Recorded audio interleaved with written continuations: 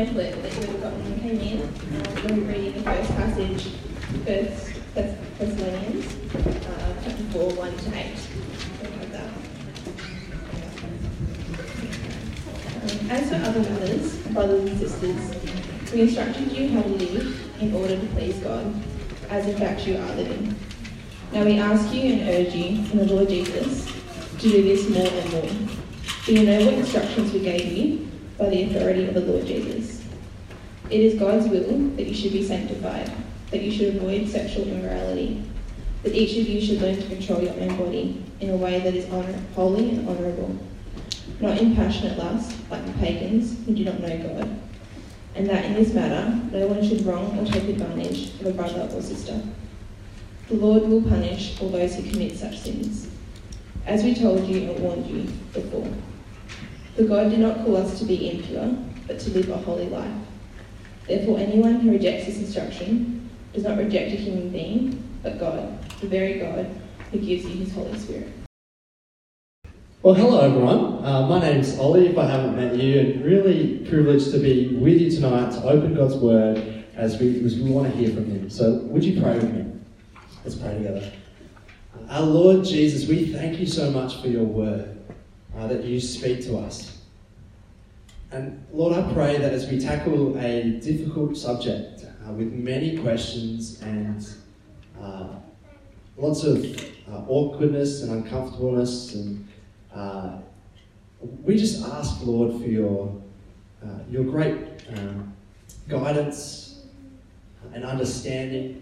And above all, Lord, I pray that above our questions we would know you, and we would know who you are and who you've called us to be.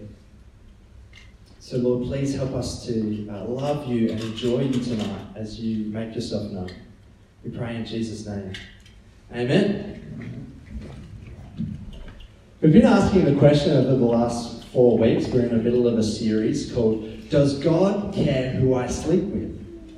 Essentially what we've been trying to do is ask the question, how does our faith, if you're a Christian, relate to our sexuality? How do those two connect? Let me tell you, there's been 2 things that have motivated this series. The kind of why are we doing this? The first is that the biggest belief blocker to young people believing in Jesus in Australia is a Christian sexual ethic. Maybe you've experienced this. You start a new job, your colleagues find out you go to church, and straight away they assume you're a homophobe. Does that happen to you? Do we have a compelling story to live by? And is it good? Secondly, in my experience as a leader and as a pastor, one of the greatest challenges to faith for those who do call themselves Christians is the shame of sexual sin. For many of us, it feels like an unwinnable battle. It's hard avoiding pornography, let alone most TV and film. It's hard when you're dating to resist your body's urge to experience pleasure with another person. It's hard to reconcile God's compassion with the Bible's stance on sexuality. And in some sense, it's true that churches talk about it a lot. Some of you may feel like it's just rinse and repeat every year and an opportunity for the pastor to do some purity bashing. But in another sense, given what I've just said about that it's a major blocker to people believing and a major cause of shame and doubt, maybe in fact we aren't equipped enough to respond to our current cultural moment. But for no other reason. It's worth talking about because the Bible says it's worth talking about. So today I want to take you to the book of 1 Thessalonians and teach you a passage of scripture that helpfully walks through this. You see, Paul, he's the writer of this letter. He loved the Thessalonian church. These guys, they were converted out of a really promiscuous Greco-Roman culture. And these guys took on faith with great conviction. Paul, he regrettably gets kicked out of Thessalonica, where he's spending his time in this city, because he's preaching about Jesus. They give him the boot, and so later he writes this letter back to them. And he tells them how much he loves them. The first 3 chapters are about him encouraging them with a challenge to keep growing in their faith. Sorry, beg your pardon. First 3 chapters celebrating their faithfulness, and the last 2 chapters challenging them to grow. Challenging them to grow in their faith and their character. So what I want us to see today as we close out this series, to answer the question, does God care who I sleep with? I want to tell you that God cares more about who you are becoming. God cares more about who you are becoming. It's a question of formation of character. And so the first week we looked at what is sex for in context of our culture's understanding of identity compared to our identity given to us by God. And tonight I want to talk about why would we ever restrict sexuality? Why would we ever restrict our sexuality? A question of boundaries and self-control, especially in light of our culture's perception of Christians and our own struggle with temptation. And what we'll see again, God cares more about who you are becoming. And so keep your Bible, if you've got one, or that little pamphlet with you to this passage open with you, because I want to walk through it verse by verse. As I said before, it's worth talking about because the Bible seems to think so. So read along with me, chapter 4, verse 1. Paul says, "As for other matters, brothers and sisters, we instructed you how to live in order to please God, as in fact you are living." In other words, Paul's already given this message to them before. It's not new information. Same for us. Many of you guys have already heard this kind of message before. And Paul says many of you are already doing it. You're living it. They're living lives pleasing to God. And I could say the same thing about you guys. I'm always encouraged by your character and your lives that are pleasing to God. Nevertheless, our desire must be always to keep living lives that honour God. I want to tell you something I've been saying to you guys all year, and I'll keep saying it. If you put your trust in Jesus, you've been brought into relationship with God completely through the work of Jesus, nothing of your own. He has washed you clean of all your sin that separates you from God. He has filled you with His Spirit, and He delights in you. God delights in you. And now, in reality of that, because we are in relationship with God, clothed in this new identity, we grow every day to be more like Jesus. Every day our desires change. We want to live in order to please and honour God. So we see the next part of this verse. Paul says to them, "Now we ask and urge you in the Lord Jesus to do this more and more." Paul asks and urges, and he does so upon the relationship of Jesus. Did you see that? In the Lord Jesus. It's all by Jesus, it's all for Jesus, it's all through Jesus, and it's all because of Jesus. He says, do this more and more. Do this more and more. They've heard it before. They've had this instruction before, but Paul again will ask and urge them, live lives that honour God. God cares about who you are becoming. God cares about your formation. He cares about how we live. He cares about what we do with our bodies, what we do with our thoughts, what we do with our words. And maybe we can say, well, Paul was speaking to the Thessalonians and their context was different. Paul had a kind of regressive, conservative idea about sexuality, and things have changed. We can still be holy with a modern liberal sexual ethic. And this is where it's important that we actually frame our sexual ethic, not in what seems good or what feels right or my words, but the authority of Jesus. This is what we're basing it on, the basis of our sexual ethic.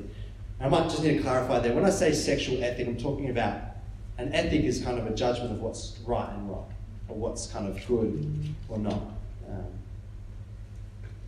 So Paul's authority for speaking about formation, and as we're going to see in a minute, about our sexual ethic, comes from the authority of Jesus.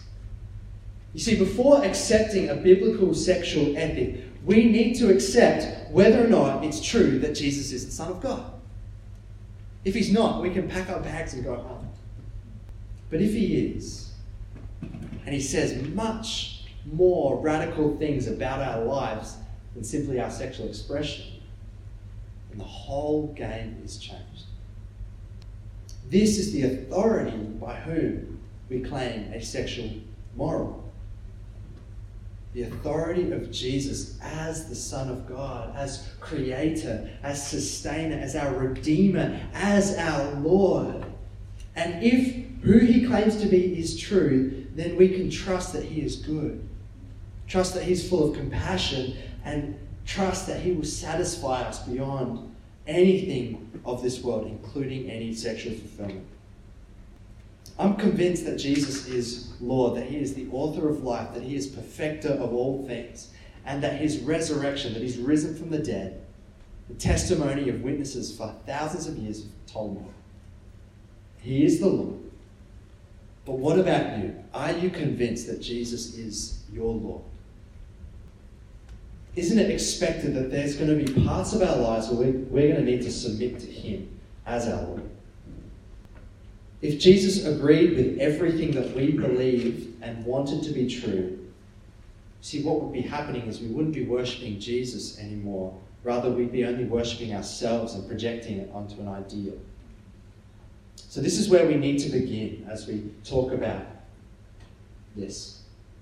This is a message worth saying as we grow in holiness. We'll talk about that in a minute. To become people who honour God with our lives. And this message comes with the authority of Jesus' inspired words. And that's my hope, that I'm going to be faithful to him, to his truth. So we've done a bit of the groundwork. The question is left for us then, what is Paul's instruction? He said, I've left you this instruction. How should we live in a way that honours God? You see, we often ask questions like, what is God's will for my life? You know, what should I do for a job? Who should I marry? Where should I live? And you know, you guys are being judged by your culture more and more by what you do, like externals, what you do, who you're associated with, how you portray yourselves on socials. Rarely do we ask the question at a deeper level about who we're becoming and what's shaping that. Do we ask the question enough, who am I becoming and what is shaping that? How am I being formed? So who are you becoming? Have you thought about that? The decisions you are making today are shaping the person that you're going to be. Who are you becoming? We can ask, does God care who I sleep with? But a better answer says God cares more about who we are becoming. So look with me, verse 3. It is God's will that you be sanctified. What does that word sanctified mean? I enjoyed looking this up this week. It means to become something special, to be set apart. That word there is actually the opposite of common. So I want you to imagine for a moment your Christmas decorations. It's not that far away now. Is anyone counting? I don't know if you're into that. It's close. But just imagine you've got out your box of Christmas decorations. You've collected them over the years, you know, your tinsel, your baubles, your snowballs, snow globes, whatever. There is one ornament though. One ornament in your box of Christmas decorations that's particularly special to you. So what you do with that, you set it aside, you set it apart, you put it on the mantelpiece, you clean it up. It's set apart. That's what holy means, to be set apart, to be something special. And that's what God wants to do in us. And for sure, I want to say, Christians are justified and our sins are forgiven. Positionally, we are God's child and his heir, and nothing can take that away. And yet God is still at work in us, and we work together with him in this process of sanctification, to be sanctified. An ongoing process of being set apart, more and more holy in the image of Jesus. And you know, many of us can hear the word holy and think boring. Maybe you've thought that. Man, it's just a buzzkill. That's not the picture. Rather, sanctified means living a compelling, beautiful, glorious, wonderful life. That's God's will for you. That you, yourself, your body, your mind, your soul are becoming more like Jesus in goodness and righteousness. This is the process of sanctification. God cares about who you are becoming. And it's something wonderful. Something awesome. Set apart. What follows after this clause that Paul has is a long sentence describing in more detail what it looks like for us to be sanctified. Verses 3 to 6 is one big sentence as Paul unpacks what he means by God's will for you to be sanctified. So let's unpack this bit by bit. Surprisingly, he starts with our sexuality. Verse 3, he says, God's will that you be sanctified, that you should avoid sexual immorality. It's worth pausing at this point and noticing the word sexual immorality. In the Greek, it actually is one word. It's simply porneia, which is a word where we actually get the word pornography from. But what that word means is referring to any sexual activity outside of the marriage covenant. And I'll unpack this in a minute. But I like the English translation here. I think it's helpful because immorality implies a morality. Right? If there's immorality, it implies that there's a question of judgment, a judgment of something as good or as bad. The Bible places a judgment on sexual behaviour that is moral and that is immoral. In other words, what is right and what is wrong sexual practice. And, this rubs up many people the wrong way, and many people have a criticism of Christianity for restricting sexual behaviour and making moral judgments about someone's sexual activity. But let me point something out. Every culture has a sexual ethic.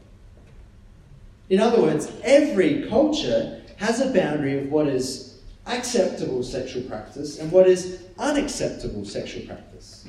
We all put restrictions on sexual activity. That's not unique to Christianity. Every culture has a sexual morality.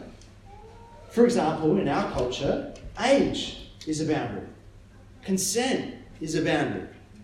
Fidelity, or kind of not sleeping with someone who's not your boyfriend or girlfriend, that kind of faithfulness is a boundary of acceptable sexual expression.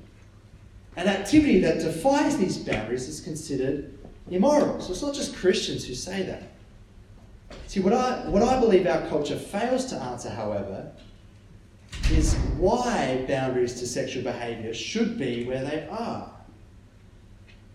See, every culture has a boundary of acceptable sexual activity, but struggles to explain convincingly and consistently why. But I believe what the story of God offers is a clear and compelling reason for why some sexual behaviour is moral and other behaviour is not. Which raises the question then, what is the Christian's restriction on sexual behaviour and why is it there? You've been asking this question. Sexual immorality is defined as any sexual activity that is outside the context of a covenant marriage between a man and a woman. And it also, I'd include in this definition a sexual activity that is in marriage, but that doesn't reflect exclusivity and self-giving. See, the Bible paints a picture of sex that is mutually fulfilling in marriage, other-centered, and not abusive. I think that's important I clarify that. But why is this boundary where it is? Why is it there? I'd encourage you to listen again to our first message in this series, describing what is sex for, but I want to summarise it as best as I can here. Number one, we are made in God's image, and we have an inherent dignity, including a sexual integrity. You see, we are more than just mammals with bonus bits, and what we are doing is deeper than just an exchange of fluids. Our sexuality is powerful and fragile and given to us by God. But in the same sense, we are far more than our sexuality. We are fundamentally God's children and inherent with worth beyond what our sexual appeal is. And number two, why is it there? Sex is a part of the image of God, a reflection of exclusive, permanent, self-giving love in a marriage-promised covenant. That is actually a mirror that is fully experienced in our union with Jesus. And that's why sex outside the context of marriage, where two lives are promised to one another exclusively, permanently, self-sacrificially, when we take that out, is actually a cheapening and a distortion of what God has made it for. And that's why God is grieved over divorce, because it distorts this image. That's why God is grieved over marital abuse or abuse in any form. It's horrendous. And what I'm about to say is an unpopular view as well. It's also why the Bible describes homosexuality as outside the bounds of God's design. For two that are different, namely a man and a woman joining together, complementing each other, with a capacity for new life in the diversity of a family with mother and father. And this is certainly unpopular, but I want to place it in the wider story of who God is and what sex is for and who we are fundamentally. You see, we need to remember that we believe that God has made us. That marriage and sex is only a reflection of our deepest fulfillment in the exclusive, permanent, and self-giving love of knowing Jesus. You see, our future in eternity, as Scripture's actually said, is a future where there's not going to be marriage, but a far, far deeper satisfaction in living in the presence of Jesus, fully known, totally fulfilled. So I just want to really quickly recap what I just said. So every culture has a boundary. We're not the only ones that do that. But Christians have put a boundary there for a reason. Because what sex is to God is really important, as it reflects his image of this self-giving, promised covenant between something that's different. There's a distinction there. And it reflects, ultimately, Jesus is described as the bride. There's the bridegroom, and the church is the bride, married together for eternity. And so this is why we avoid sexual immorality, because we have a vision of sexuality that is far deeper than what our culture says it's for. And so we've established a morality of sexual practice, and I should say at this point, it is a gift of God, and it is to be enjoyed. Yet each of us, regardless of our marital status, whether we're married or not, regardless of our sexual orientation, all of us will require practice in sexual restraint and control. Whoever we are. So let's read verse 4. That each of you should learn to control your own body in a way that is holy and honourable. You see, the way that God forms us, he sanctifies us, is through the practicing of self-restraint. Self-restraint. Just like tension in the gym forms muscle growth, right? Everyone gets that. So too, tension forms character. Tension forms character. So what does that look like? Firstly, it takes discipline. Paul says that each of you should learn. Learn, it means practice, it means repetition, it means persistence. It also means unlearning the lessons taught by voices in and around us that want us to give in to desires and allow those desires to rule us. Rather, we discipline our hearts. See, avoiding sexual immorality, saying no to your desires, it doesn't come easy, it doesn't come naturally. But that shouldn't surprise us. It's something that we need to practice every day. He says we need to learn this, we need to trust that God's going to grow us. So a question for you. Have you considered how your decisions are forming or deforming your character? Have you considered how your decisions are forming your character? You know, your decisions to watch or do or think, how are they shaping who you are? Which brings us secondly to restraint, that we should learn to control your own body. Self-control. It's not really a celebrated category in our culture, and yet we instinctively know that it's the path to spiritual growth and character transformation. You see, if all we ever did was give in to our desires, we wouldn't experience freedom but the destruction of ourselves. Just put a jar in front of me right now of Alan's lollies and watch my unrestrained desires destroy me. Learning to control yourself and your desires is how we learn. So we grow. So we learn to love. So we restrain our desires. We learn how to respect others.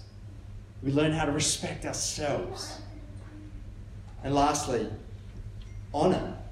And we control our bodies in a way that is holy and honourable. Another way you could put it is asking yourself the question, can I worship God with what I'm doing? Can I worship God with what I am doing? Does this decision reflect God's image and purposes? Or does it distort it? I want to talk about something that maybe you're not expecting to hear in church, but I think God's word applies to our whole lives. So I want to talk about it because it is a question for young people. Thinking this way may be helpful in answering the question whether masturbation is a sin or not. You may have asked this question. Although a lustful heart is clearly condemned in the scriptures, there's no explicit reference to it in the Bible. So is that practice moral or immoral sexual behaviour? And my conclusion is that it's one of the desires that should be controlled and restrained. See, on one level, I struggle to see an argument for it that says we can worship God with it when it's outside the bounds of what God has made for our sexuality. But also given the fact that when we do orgasm, our brains release chemicals such as dopamine and oxytocin. These chemicals in your brain are what help you bond to another person. It's amazing the chemistry involved. And if what we're doing is if we habitually practice and train our brains to respond to just internal thoughts or an image on the screen, if that's what we're training our brain and releasing those chemicals over all the time, it's going to result in the long term to make us feel less fulfilled as we bond to nothing. And habitual giving in to sexual urges and releases, in other words, when this has become an ingrained habit in our lives, it's not going to help your practice of self-giving and restraint when you are in the context of a relationship with another human being who, this may come as a surprise to some, isn't available to meet all your urges all the time. Practice sexual restraint and control is good for us. Happy to follow up in the Q&A if you want to make me feel even more uncomfortable. You feel uncomfortable? I feel pretty uncomfortable. But I think God's word speaks to it. You see, the reality, guys, and I want you to hear me out, following Jesus does mean following a path of self-denial. Just as Jesus himself gave himself up for us. A Christian sexual ethic will be different to the world's. It may sound obvious, but we can easily forget that we are in a counter-formation process. You see, as God is sanctifying us, setting us apart, making us into the image of Jesus, we are becoming distinct from the world. We look different. And our sexual ethic too is going to be marked by self-denial in the way of Jesus. And you see, a Christian ethic, a Christian view on anything, always is. It's always a path of self-denial. See, whether it's our money, whether it's a question of justice, whether it's a question of care or sexuality, we all, if you're following Jesus, are following a path of humbling ourselves, of submitting our lives over to God, but with the faith that he will exalt us, in faith that he will lift us up. So we should never, ever think that someone who is same-sex attracted has to deny themselves, but a person who is heterosexual doesn't. Of course not. The path of every Christian, if you want to follow Jesus, is self-denial. Every Christian. And it will always, whatever culture you find yourself in, it's going to go against the grain. But we believe that God is not stingy. God is not stingy. For what we sacrifice now in this life is nothing compared to the blessings that God is going to give us, whether this life or the life and the glory to come in the next. So as we are being sanctified, becoming more like Jesus, Paul says, we are becoming unlike the world around us. Verse 5 there. Not in passionate lust, like the pagans who do not know God. See, when there is no restraint of knowing God and his purposes, sex is reduced to a commodity to be consumed. We dehumanize people and exchange souls for objects to be exploited for our own pleasure. It's all self-centered. See, it's passionate lust. And just like the Thessalonians, Paul's speaking to this culture. That's what they're seeing all around them. It's what we see around us. Sex is cheap. Sex is fleeting and it's temporary. You see, instead of a picture of whole life union of heart, soul, mind, and body, what we see is sex is reduced to just a physical act. It's mammals with bonus bits. And not without consequence to others. Look at this, verse 6. This is chilling. And that in this matter no one should wrong or take advantage of a brother or sister. Distorting God's vision of sex and sexual practice will frequently result in the disadvantaging and damage of other people. Our sexuality certainly matters to our own personal formation, becoming like God, but in many ways too, this topic can be framed as a justice issue. Let me just name a few. Sexual abuse has profoundly damaging effects to a person. Child sex abuse, especially by the church, is an abomination for the harm that it causes. Pornography is an industry notorious for abusing women.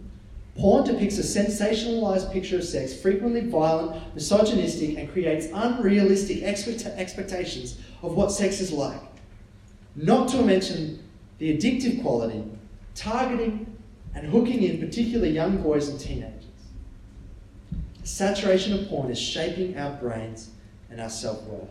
And these unsatiable lusts then fuels a criminal industry of human trafficking and prostitution, whereby people are exploited, dehumanized, and abused at an unbelievable rate. Our distortion of sex has done and continues to do untold damage to countless women and children. And the sexualization of people in the media, fashion, social media, music industry, television, is painting a picture, particularly for young women, but also for boys, where our worth is found. Adultery, I need to tell you how badly that destroys relationships and families. And casual sex is leading to more loneliness and fulfillment, not more. That's what we're seeing. You see, when we misuse sexuality, what we're doing is we're promising with our bodies and taking from someone else what we haven't paid for with our whole lives. When we take sex outside of the promise of the whole life covenant of marriage, we're not honouring that other person as God has intended. Rather, we're taking away something. I wonder if you considered your sin as harm towards others made in God's image. Which brings us back to God's intention for sexual integrity. As those made in God's image, precious to Him, any lust towards someone who isn't your spouse is violation of sacred space and an exploitation of their sexual integrity that is not yours to take. I talked about this in the first week. A violation of sacred space. Makes me sad too. Which is why God takes it so seriously. Verse 6. The Lord will punish all those who commit such sins, as we told you and warned you before.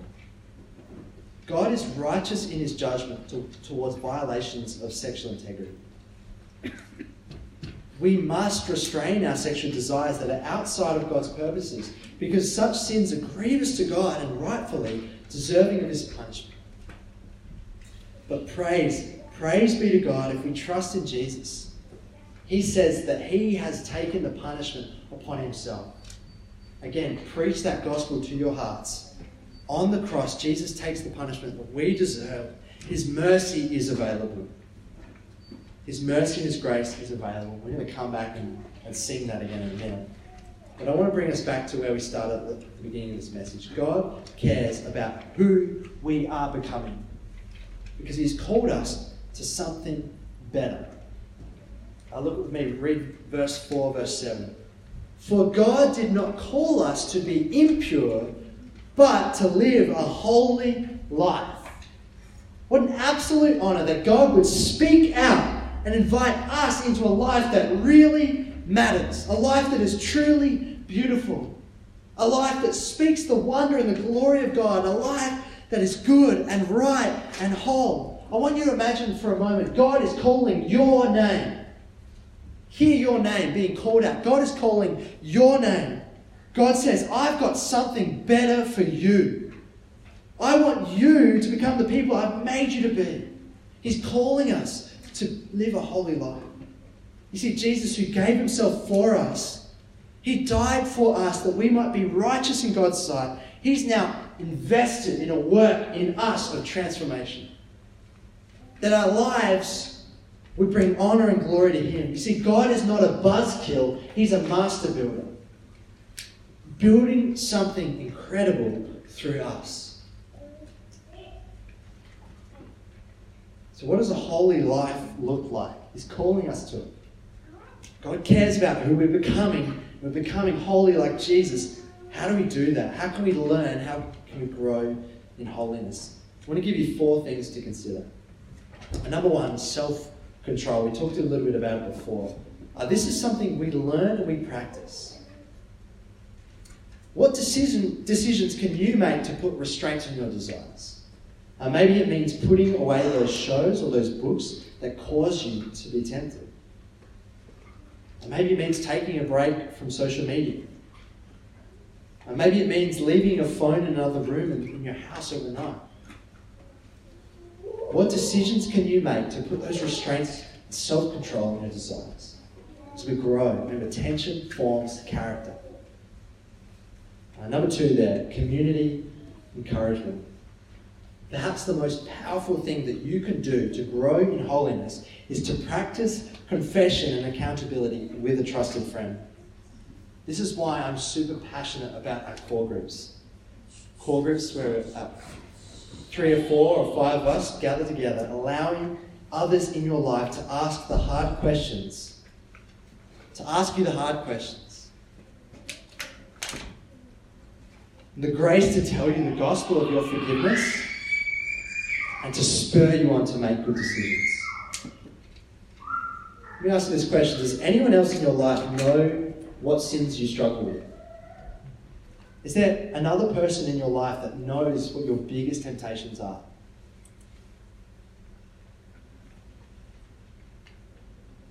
A community encouragement is especially true as many of us here practice singleness. Just because we're not sexually intimate in no ways means we're not intimately close with friends. Are you cultivating friendships of trust and vulnerability? Have you let people into your life? Are you available for others to grow close to you? You're making that a priority. Let's ask God, if you don't have that, ask God and put yourself out there to build those friendships of trust and vulnerability. Thirdly, a growth mindset. And what I mean by this is we need to be always asking the question, how is what I am doing shaping who I am? How is what I am doing shaping who I am? Remember, intention forms character. That as we restrain ourselves, we know that God is forming and He's shaping us. Whatever happens, we're asking God, how are you growing me? A growth mindset. And lastly, the power of grace. So I want to read to you again the last verse of our passage. Therefore, anyone who rejects this instruction does not reject a human being, but God, the very God who gives you His Holy Spirit. And as I read this, it sounds a bit like a warning. But I want to frame it to you as an invitation. It sounds like a warning, but hear it as an invitation. If God has asked us to restrain our sexual desires outside of our marriage, then He will always help us and fulfill us. And that means if we're celibate, it by no means that we live a subpar existence. God invites us to know Him and enjoy Him above all else. And He's promised us His Holy Spirit. He has filled us with His very presence, and He's going to help us, and He's going to satisfy us. And this is far better than anything that the world has to say or offer. See, if God asks us to do something, He will certainly by no means deprive us. The very God has given us His Holy Spirit. And so I want to finish this series with an encouragement from the same book, from Thessalonians chapter 5. And I've printed some of it there in your handout if you'd like, if you've got a Bible. From chapter 5, verse 5, as Paul's kind of concluding this letter, he says in verse 5, "You are all the children of the light and children of the day. We do not belong to the night or to the darkness. So then let us not be like others who are asleep, but let us be awake and sober." It's this call as God's people to wake up. We're called to something different, called to something better. Yet we're so often just asleep and we just give in to our desires, not thinking God is calling us to something better, to a holy life. So He says, wake up, be sober. And this beautiful promise in verse 7, verse 9. "For God did not appoint us to suffer wrath, but to receive salvation through our Lord Jesus Christ." I know some of you, and I've experienced this, feel the deep shame of getting this wrong. The shame of sexual sin. And again, I believe the enemy, the devil, is lying to you and saying that you are separated from God, far from Him, and that He doesn't want to know you, even though you believed in Him. You can kind of still put Jesus on the cross again for our sins. But you see, Jesus has not called you to wrath. He saved you from it if you believe in Him. If you've trusted in Jesus, He has forgiven you of your sins. He is not far from you. He's with you. And so often when we sin, we think God is far away. He is not. He is with you. He is close. Look at verse 10. "He died for us, so that whether we are awake or asleep," Paul's talking about whether we're dead or alive now, "we may live together with Him." Whether we are dead or alive now. Sometimes we think, oh yeah, we'll be alive with Jesus when we die.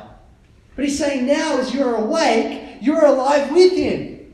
He is with you. He died for you so He can be with you. So stop believing that He's far away. He is close. There is forgiveness, there is grace, there is salvation for your shame and your sin. Doesn't mean that He doesn't want to change you. Absolutely. He's invested His Holy Spirit in you to grow you. He's invested in who you are becoming.